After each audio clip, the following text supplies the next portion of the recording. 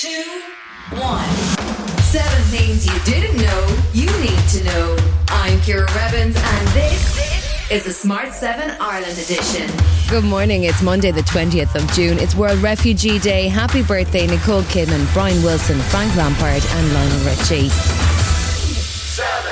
The row between the British government and the EU over the Northern Ireland Protocol shows no sign of letting up. Well, last week's move by the EU to begin legal action over the UK's new unilateral legislation only serving to harden attitudes on both sides.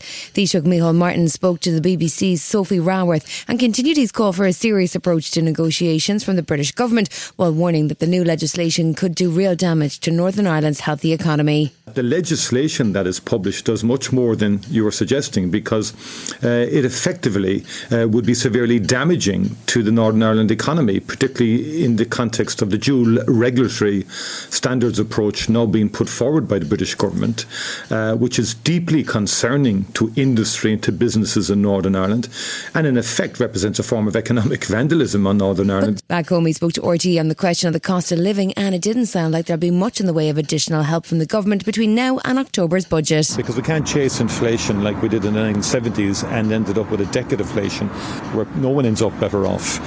We have an economy that's with full employment. We need to make sure that we underpin that as we alleviate pressures on people. The battle for the Donbass continued across the weekend, with Russia stepping up its bombardment of the city of Kharkiv once again. But there was good news from the EU, as European Commission President Ursula von der Leyen spoke on Friday. The Commission recommends to the Council, first, that Ukraine is given European perspective, and second, that Ukraine is given candidate status. Also on Friday, the UK Prime Minister went to Kyiv for his second meeting with Ukrainian President Volodymyr Zelensky. The two men walked the streets of the capital. Just to say how strongly we support Ukraine and the people of Ukraine. And I want to say thank you to your incredible resistance. Boris brought fresh promises of assistance, including a new military training programme, and came hot on the heels of the visit by European leaders. There was also good news for Ukrainian citizens seeking refuge, as unaccompanied minors and children will now be allowed entry to the UK. June marks Pride Month, but it's been dominated by last week's row over trans issues on Liveline and the continuing row over trans people's participation in high-performance sport. It's only so the World Swimming Body, FINA, attempted to fuse that issue with a new open category for swimmers whose identity at birth is different from their gender identity.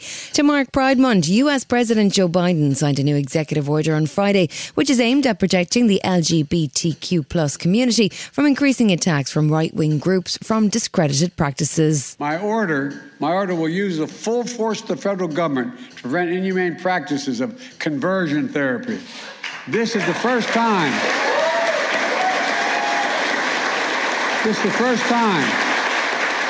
The federal government is leading a coordinated response against this dangerous, discredited practice. Ireland is seeing a growth in a phase of COVID-19 Omicron BA4 and BA5 variants across the country, which has led to a sharp rise in the number of people in hospital.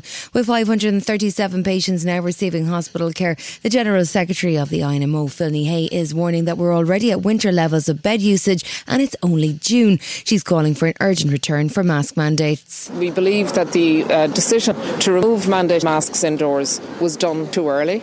We believe that is something that now must be considered again. And we have already communicated this to the HSE, to the clinical groups, that, wearing masks in crowded areas, reducing the level of action for workers in the health service, for example, the type of mask you wear, too early. Still to come on the Smart 7 Ireland edition, Matt Fitzpatrick secures his first major title at the US Open, and Emma Thompson is, getting her kit off. Right after this. Head over to Hulu this March, where our new shows and movies will keep you streaming all month long. Catch the acclaimed movie All of Us Strangers, starring Paul Mescal and Andrew Scott. Stream the new Hulu original limited series We Were the Lucky Ones with Joey King and Logan Lerman. And don't forget about Grey's Anatomy. Every Grey's episode ever is now streaming on Hulu.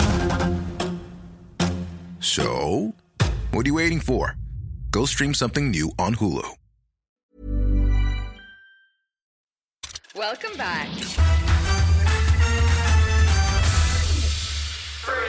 Sunday saw the US Open come to a dramatic conclusion at Brookline, with Englishman Matt Fitzpatrick winning his first major title after a dramatic final day. Rory McIlroy was chasing his first major win in 8 years and was in contention at the start of the final day, but in the end it was the Sheffield man who took the trophy. In 2013, Fitzpatrick won the US amateur title in Brookline, the first non-American and the second player after Jack Nicklaus to achieve both trophies on the same course. He spoke of what it felt like to win. 10 million times better than I thought it would feel, and for everything that I feel like I've put in the hard work over the years, it's, you know, to see it pay off like that is special. I played so well so many times and just come up shy, and I played well. USPJ, and Billy was like, just stick in, your time will come, and he said, just wait, you know, it's going to happen, and for it to happen here, it just felt right.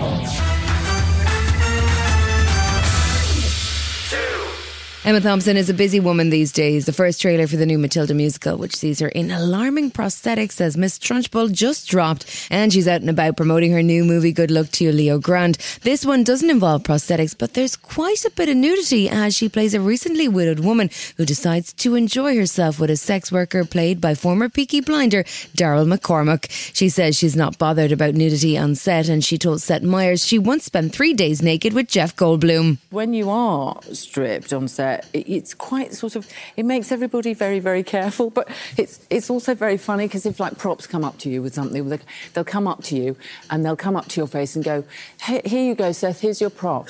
And then they'll walk away, but not looking down. No looking down. Yes, here's your... And then they walk away, keeping their eyes up, just in case, you know, you think that they're looking. Right. Westworld is back for season 4, and it might be best if you just pretend you've worked out what exactly happened in season 3. Lead host Evan Rachel Wood is back, although her character may have died in season 3. But anyway, they're all robots and there are no rules. The season sees the host getting ready for revenge, and episode 1 drops next Monday. Oh, and there's a lot of flies, although I don't know why. Your kind made a sport out of hunting us. You controlled our every move. And now, I'm going to do the same to you. It's time to evolve into the species that we were meant to become. This has been the Smart 7 Ireland edition. Wherever you're listening, do us a favour and hit the follow button. We're back tomorrow morning at 7 a.m. Have yourself a great day.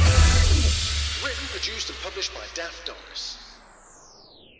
Hi, this is Ciara from the Smart 7 Ireland edition. Just to let you know, we're pausing this podcast from Friday the 25th of August, but you can still get up to speed in just 7 minutes if you search the Smart 7 and catch up with our UK edition. Thanks for listening.